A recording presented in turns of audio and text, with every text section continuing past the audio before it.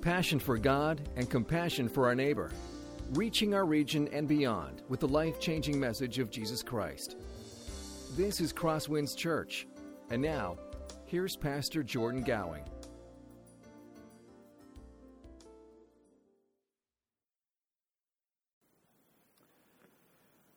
Well, I want to start with a question that we have wrestled through for the last several weeks and even the last several months. If you've been here before, it's one that you are probably familiar with as we have worked our way through the book of 1 Peter. And that is this. When life falls apart, how will you respond? When your friend dies in a car accident, how will you handle it? When you lose your job and aren't able to provide for your family, to whom will you turn? When you struggle with infertility for years, what will help you through it? Another set of questions.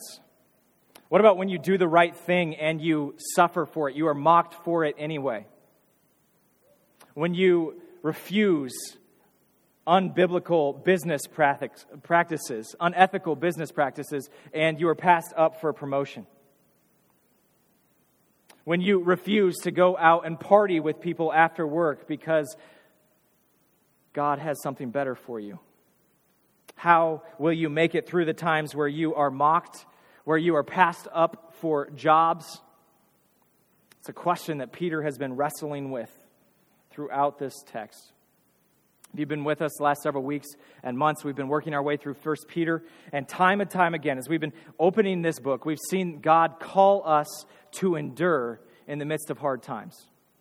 To lean on Him, to look to Jesus, to hold fast in the midst of the difficulties of our lives. And today, as we open up to 1 Peter chapter 4, verses 12 through 19, we're going to see that it's really not all that different. It's a call for us to endure, to hold fast in the midst of hard times by looking to Jesus. As we open this text, we're going to see very quickly that this is a summary passage. It really just takes everything that Peter has said in the previous couple chapters and says, this is what I've been saying, or therefore, this is what you should do. And as we open this text, we're going to see Peter hammer home one truth over and over and over for us.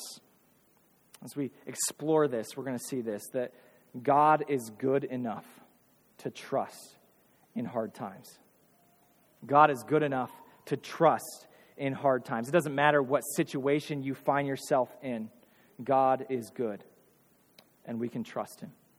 This is the truth that got Adoniram Judson, who was a missionary back in the 1800s, that got him through the difficulties he experienced. God called him to leave the United States and go be a missionary in Southeast Asia. While in Southeast Asia, he lost his first wife. He lost his second wife. He lost 7 of his 13 children, countless colleagues, all while following the will of God. And in the midst of that, he was able to endure because he knew that God was good. This is the same truth that was what enabled Horatio Stafford to be able to write the words, "It is well with my soul," after his entire family died in a shipwreck. Because he knew that God was good. He knew that he could trust in God and that he could run to God. As we open this text this morning, we're going to see how this truth, that God is good enough to trust in hard times, was essential for Peter and what he experienced. It was crucial. It was the rock for what got his audience through the difficulties they experienced and how it can help us today as well. If you have a Bible, I invite you to open up to 1 Peter chapter 4. We're going to be in verses 12 through 19. Please follow along as I read aloud. Beloved, do not be surprised at the fiery trial when it comes upon you to test you, as though something strange were happening to you. But rejoice insofar you share Christ's sufferings, that you may also rejoice and be glad when His glory is revealed. If you are insulted for the name of Christ, you are blessed, because the Spirit of glory and of God rests upon you. But let none of you suffer as a murderer or a thief or an evildoer or as a meddler. Yet if anyone suffers as a Christian, let him not be ashamed, but let him glorify God in that name. For it is time for judgment to begin at the household of God. And if it begins with us, what will be the outcome for those who do not obey the gospel of God? For if the righteous is scarcely saved, what will become of the ungodly and the sinner? Therefore, let those who suffer according to God's will entrust their souls to a faithful Creator while doing good. As we open this text, it's important for us to remember what's going on in Peter's day. In the first century, Christianity was a cause for suffering throughout the known world. Christians were suffering all across the Roman Empire. Peter himself was experiencing this. Many of his friends had died. Some of his closest friends had died for sharing the gospel with others. Peter himself was in prison at this moment as he's writing this letter because of the gospel. There's a good chance that his brother had already been killed for the gospel. Maybe his wife had already been killed for the gospel. As Peter calls us to hold fast, to trust God in the midst of the difficulties we experience in our life, Peter is not saying that in a vacuum. Peter has experienced this truth.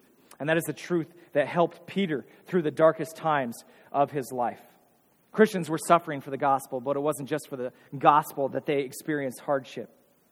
They also experienced hardship just because because they were seeking after good in their lives. Because they rejected idol worship, they were kicked out of the marketplace.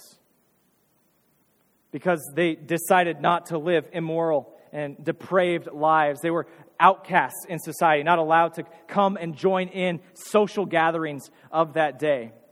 And as they're losing friends and they're losing influence, Peter writes these words and says, hold fast to Jesus because he will get you through.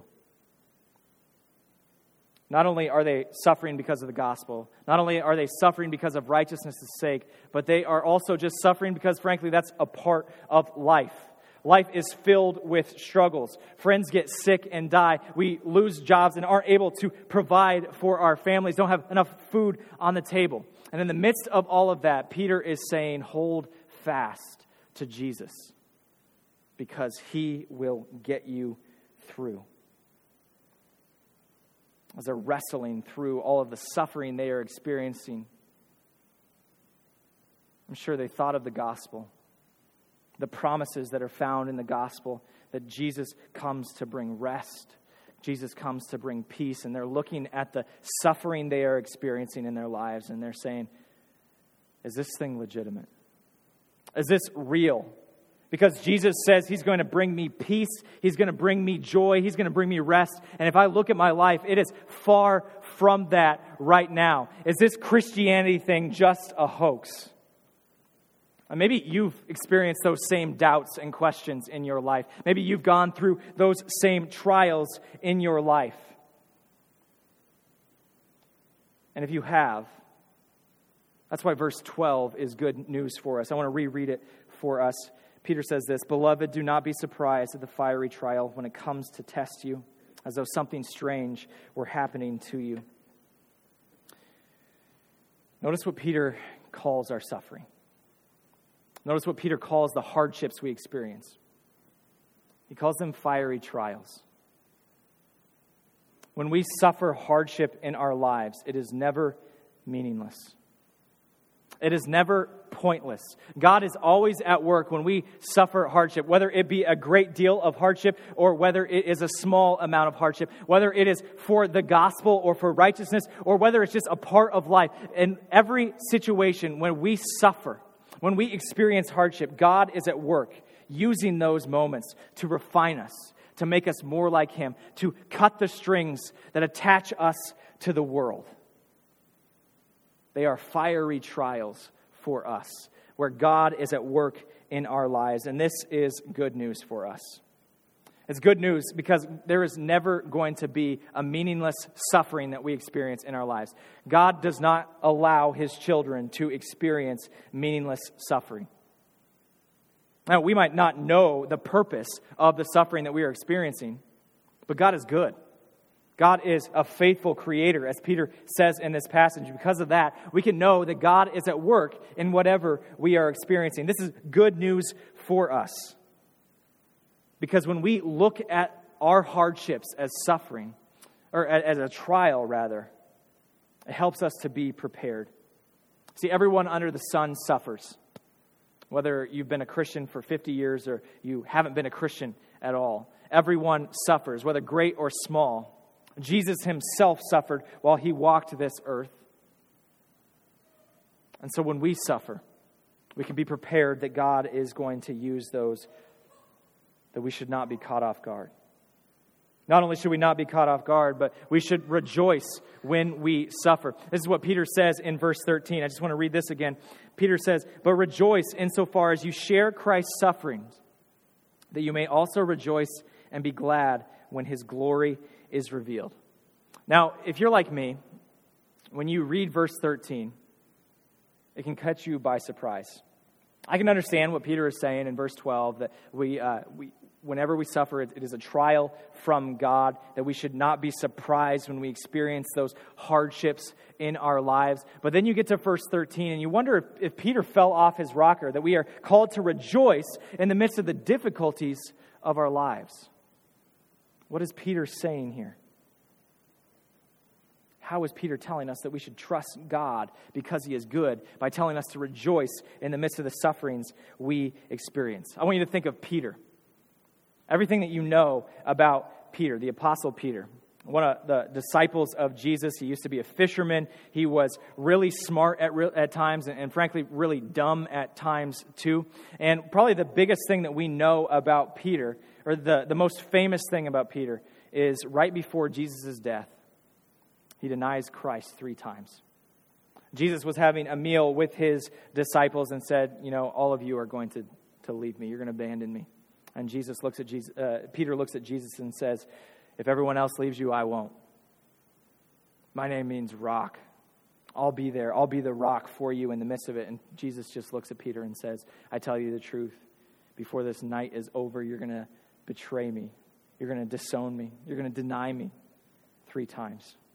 And sure enough, that's what happens. Peter says, I don't want anything to do with this Jesus when he is asked about him. And Scripture tells us that after the 3rd time he denied Christ, Jesus actually looked at him. And they made eye contact. And we see that Peter is just torn up on the inside. His soul is torn to shreds because he has abandoned Jesus. But thank God that's not the end of the story. A couple months later, we see that Peter is suffering again.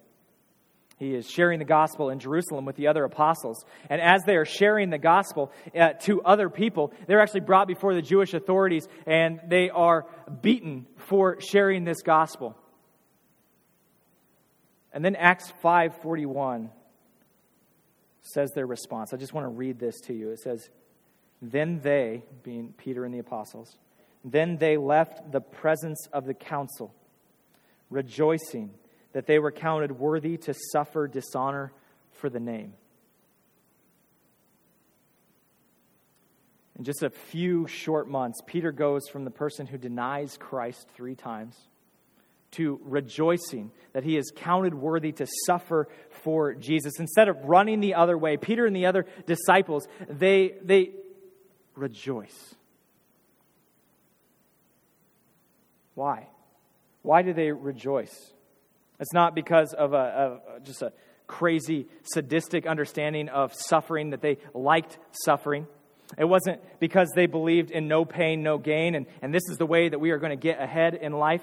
It wasn't even because they thought that this was going to make them stronger in their faith. Peter tells us, or the writer of Acts tells us why. Because they were suffering for Jesus. They were worthy of suffering for him. Somewhere in between John 19 and Acts chapter 5, something happened in Peter's life. Peter began to understand that suffering wasn't meaningless in his life. He knew that the sufferings that he experienced, the trials that he went through in his life, were being used by God to cut away the strings that tied his affections to the world. A couple of weeks ago, we were in 1 Peter chapter 4, verses 1 through 6. And as we went through that passage, we saw this really interesting, difficult to interpret phrase that says, those who suffer have ceased from sin. Or something like that. Those who suffer in the flesh have ceased from sin. And what we saw as we dove into that passage was that what Peter is saying is that when we choose to follow the will of God, even when it causes us to suffer right now in our lives, when we choose momentary affliction over denying Jesus, that we are actually killing our love for the world inside of us. Every time that we suffer and choose Jesus rather than escaping that suffering, we are very literally dying to sin. Same thing happened in Peter's life. As he was suffering, he realized that his suffering wasn't meaningless. He realized that God was cutting away his love for the world. He didn't know the whole story. He didn't know exactly which sin that God was at work on, killing his love for it when he suffered. But he knew and was confident that God was good and that God was using it for his good, to make him more like Jesus. See, Peter and the apostles, they understood the connection between today and tomorrow. They understood how when we rejoice in our sufferings today, God assures us that we will rejoice one day in our sufferings, or after we have gone through our sufferings, when Jesus comes back. And the reason why we can be assured of that is because God has given us his Holy Spirit to dwell within us. This is what Peter mentions in verse 14. It says, "If you are insulted for the name of Christ, you are blessed, because the Spirit of glory and of God rests on you." You may wonder why God is good enough to trust. Why should we think that God is good enough to trust in the midst of the hardships and the suffering that we are experiencing? I'm going to be honest with you. I haven't seen everything that I want from God in my life. There are a lot of prayers that God has answered with a no that I wish would have been a yes. There are a lot of people that I have prayed for who have not come to Jesus. But even if God didn't pour out another single ounce of blessing on my life, if he took everything away from me, I would be able to say it is enough. Because God has passed over my sins. God has raised me from the dead, and God has given me his Holy Spirit to dwell within me, to have communion with him, to fellowship with God himself. God has given us his Holy Spirit. It's an assurance of things to come. God himself dwells within us. God himself walks with us and before us.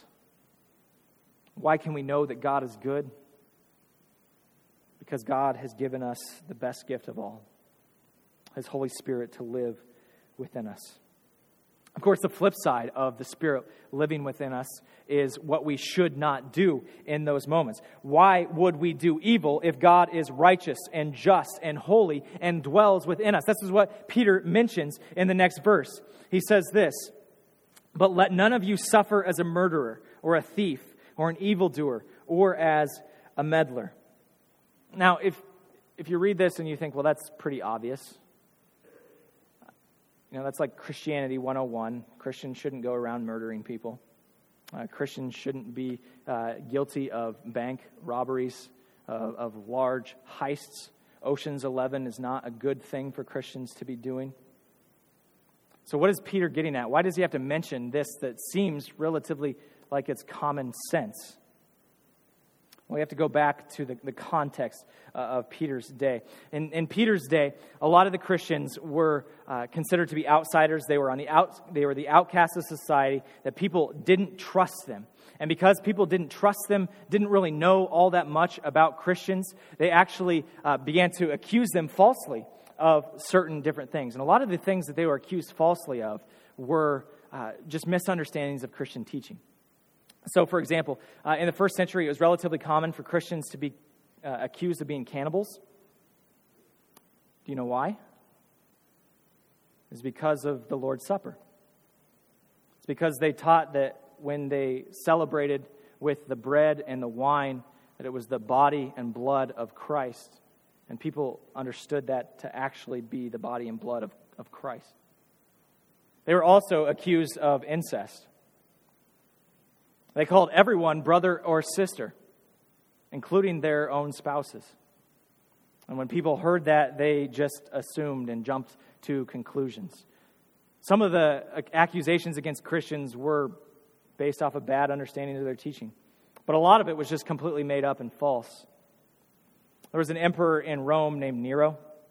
And Nero was a crazy man by all accounts.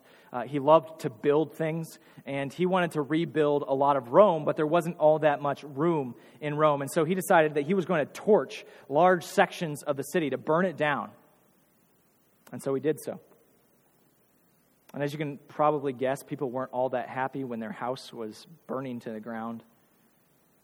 And people suspected that it was Nero, but Nero blamed Christians because they were already a little suspicious. They were a little bit on the outside of society. And so Christians were known as arsonists in Rome. They were accused of being murderers. They were accused of being thieves. They were accused of every single evil under the sun. And what Peter is saying here in this verse is when you are called these things, deny it. But also rejoice. Rejoice that you are being called these things because of your commitment to Christ. Rejoice that you have been counted worthy to suffer for the name. It's almost as if Peter is saying, look, I know the things that you have been called are terrible. They are hateful, awful things. They're just not true about you. So rejoice. But at the same time, make sure that they are just accusations. God is good, and because God is good, you don't need to murder someone for vengeance. You don't need to steal all of the stuff that has been stolen from you to return it back to you, because God is good, and we can trust Him in the midst of the difficulties we experience. We don't need to be busybodies who are getting our noses in everyone else's business, because God is good. So trust Him in the midst of your suffering. And Peter continues by saying, you shouldn't suffer under these names. But if you're going to suffer under any name, you should suffer under the name of Christian. That's what he says in verse 16. He says, yet if anyone suffers as a Christian, let him not be ashamed, but let him glorify God in that name. Peter says you should be willing to suffer for one name, and that name is Christian. Be willing to suffer for Christ. If you experience trials because you are a Christian, then trust God because God is good. Times really aren't that different today than they were in the first century. In the first century, the term Christian actually grew out of a derogatory name for people who followed Christ. It was a slur directed at those who had decided to follow this Messiah or this Christ. There was nothing good or neutral about the term. It was filled with mockery. It's filled with disdain. It's really not all that different today. Today, many people use the word Christian and bigot interchangeably. You see a lot of people today who follow Christ, but they don't like the label Christian. Consider this conversation that I've heard before. You might think it sounds weird, but it's in a coffee shop between two people, and one person walks up to the other and says, hey, I see you have a Bible. Are you a Christian? And the other one says, well, not exactly. The first one, well, what do you mean, not exactly? You either are or you aren't. Well, I don't really like the label Christian. I follow God. I try to obey Him and live for Jesus in my life, but I just don't like the term Christian because there's too much baggage with it. You hear that quite a bit in the coffee shops in Chicago when we lived there. People are ashamed of the name Christian while they claim to be unashamed for the name of Christ. And what Peter is saying here is that if you're going to suffer for any name, suffer for that name Christian. Rejoice. Glorify God in the midst of your suffering because God is good and He's worthy of our trust. See, Peter has given us many reasons for us to trust that God is good. We've seen that God uses our sufferings that might seem meaningless for our good. He uses them as trials to refine us, to make us more like Him. God uses our trials to tear us away from the world and our love for the world. God has blessed us with His Holy Spirit, and we are able to associate with Him under the name Christian. And Peter gives us another reason, one final reason that I want to look at before we close, of why we can trust that God is good. And that's there at the end where Peter mentions judgment. What is Peter getting at when he says this in verse 17? He says, "For it is time for judgment to begin at the household of God. And if it begins with us, what will be the outcome for those who do not obey the gospel of God?" So what is Peter trying to say there? Well, let's remember that Peter is trying to tell us that we can trust God because God is good, even in the hard times of our lives. And one of the ways that God is good and shows His goodness is through His justice. God is perfectly good. God is perfectly just. And because God is perfectly good and just, it means that there is justice coming for those who don't come to Him. That's just the reality of the gospel. It's almost like what Peter is saying here is saying, judgment is being wrought out on you every time you suffer today. Okay? So Christians experience judgment from God when we suffer today. But that doesn't mean that there is punishment for us. That's not what Peter is saying here. The process of judgment is beginning. Remember that we stand justified before God. So I think this is something that Peter is trying to say. He's saying God is good. God is so good that He has actually already paid for your penalty before Him through His Son on the cross. You stand completely justified. You will never experience judgment from God. But right now you're suffering. You're experiencing hard times in your life. Be assured, this won't happen in the future. There will be a time where the suffering will cease. But the same cannot be said for those who don't follow God, those who do not obey the gospel of God. There will be justice that God will one day bring on His people. You wonder why Christians suffer today and seemingly depraved, immoral people, they get away scot-free? Peter's saying, that's not always going to be the case. Trust that God is good. Peter assures us that God is good, that when God's people suffer trials, those who are not His people will experience something far worse. This assurance is found throughout Scripture.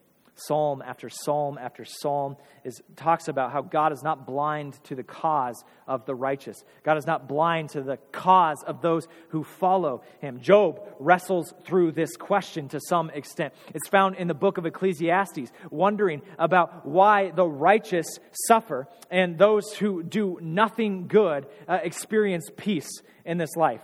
And it's found in the book of Proverbs. And that's why Peter actually quotes or paraphrases a proverb here. Proverbs 11:31. Look at verse 18 where he says this, "For if the righteous is scarcely saved, what will become of the ungodly and the sinner?"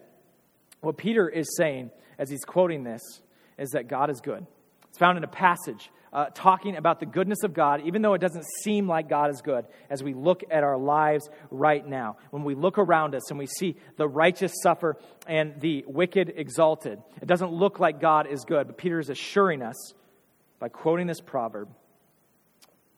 He's building up our confidence in this one truth. God is good, that He is worthy of our trust, even in the midst of hard times, even as He allows us to go through suffering. So cling to Him, because He will get you through. And that's how Peter closes in the final verse, by challenging us, by comforting us, by spurring us on to trust in God. Take a look at verse 19. He says, "Therefore let those who suffer according to God's will entrust their souls to a faithful Creator while doing good." A few weeks ago, Crystal and I received a special package in the mail.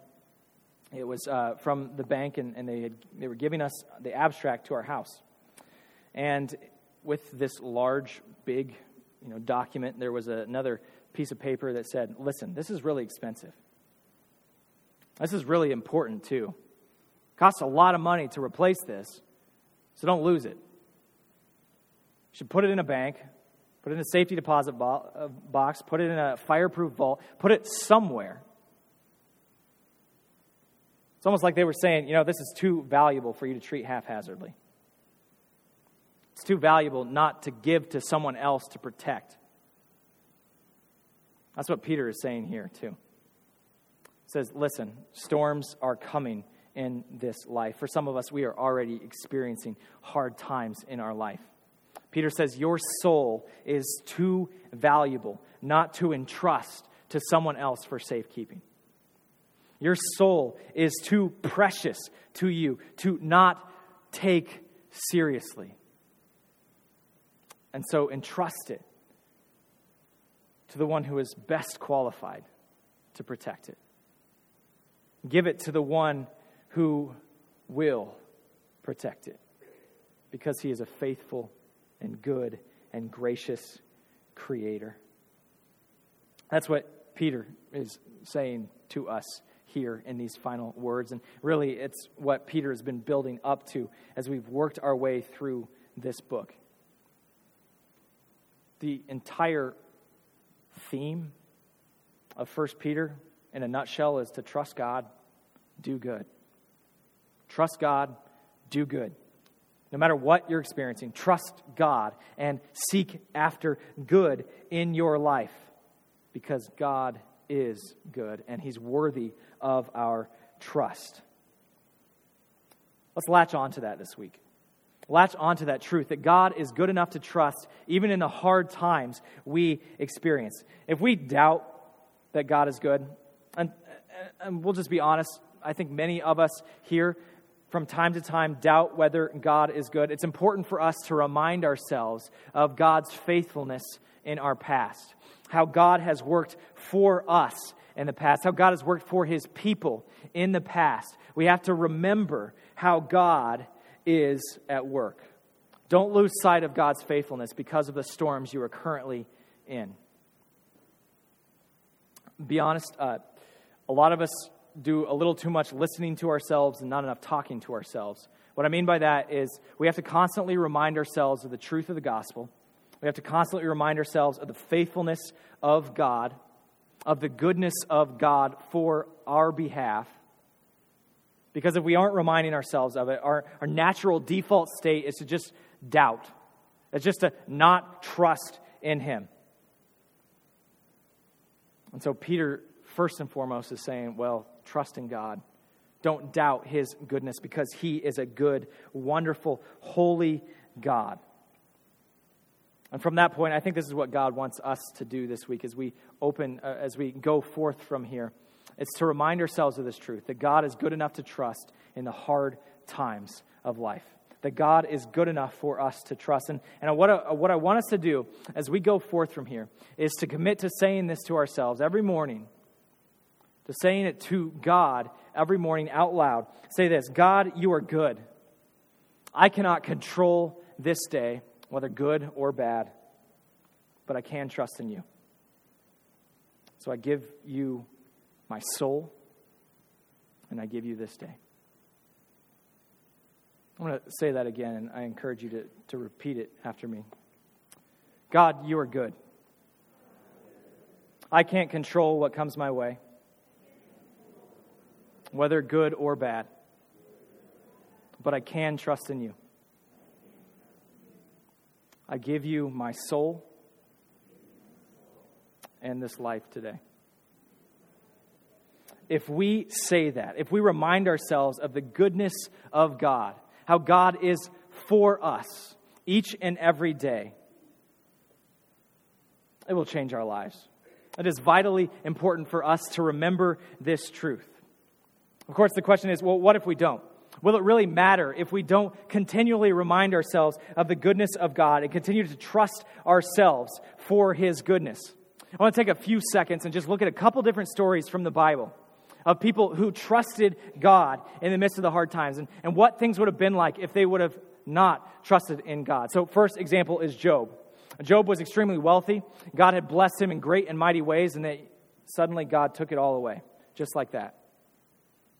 He lost his all of his children, lost all of his possessions, and yet in the midst of all of that, it says that he was justified before God because he didn't doubt God. He didn't accuse God of any wrongdoing. This is even when his wife and everyone around him was basically saying, you should just curse God and die. What if Job would have done that? What if Job would have cursed God and decided to die? That he didn't trust in the goodness of God, that he decided not to think that God was worthy of his trust. Well, Job would have failed the trial that God had for him. Not only would he have failed the trial, but God himself would have been laughed at by Satan because Job didn't trust God. Another example, King David, before David was king. He was persecuted by Saul. David had been anointed king of Israel, but he wasn't king yet. And the current king didn't like him, was extremely jealous of him, and actually tried to kill him multiple times. And there are 2 times where David has the opportunity to kill Saul and to seize the throne. But he doesn't. He decides that choosing momentary affliction right now is better because it is trusting in God's plan. It's trusting that God is good, even in the difficulties he's experiencing. But what if David wouldn't have? What if David had seized the day right then that he had killed Saul when Saul wasn't looking? Well, David, just like Saul, would have gone out of God's favor, that the plan of God to bring salvation to all people would have gone completely a different direction. Wouldn't have had anything to do with the line of David. Would have been rejected. And yet, because he chose following God, because he chose the goodness of God and trusting God in those situations, David will never be forgotten. David's son will reign on the throne forever, all because he trusted in the goodness of God. One final example, that's Paul. At the end of 2 Corinthians, Paul tells us all of the stuff he went through for the gospel. He tells us that he was shipwrecked, he was beaten, he was stoned, he was left for dead multiple times. He experienced persecution from both Jews and Gentiles. And on top of all of that, he constantly was focused on and concerned with the health of all of the churches that he had planted. What if Paul would have decided that enough is enough? I'm just not going to trust God anymore. I just can't handle it anymore. If that would have happened, we wouldn't have the book of Ephesians. We wouldn't have the book of Philippians, Titus, 1 Timothy, 2 Timothy. All of those were written while he was in prison, or at least after he had experienced a great deal of persecution. Words that have encouraged millions to endure the hardships that they experience would have never been written. But praise God that those who have gone before us have said God is good enough to trust in the hard times. Thank God that they provide the perfect model for us to follow with our lives. Let us do that this week. Let us do that whether we experience storms in our life or we don't, because God is good enough to trust, even in the hard times. Let's pray. God, thank you for your goodness. Thank you for what you have done for us. God, you have blessed your children with so much, and we are so thankful for that. We pray that as we go forth from here, as we experience hardship, as we experience suffering, whether it is for the gospel or whether it's just a part of life itself, that we would trust you because you are worthy of our trust and you are good. In Jesus' name, amen. This has been a presentation of CrossWinds Church. More of Pastor Jordan's sermons can be found online at crosswinds.tv. Thanks for being with us, and may God continue to enrich your life.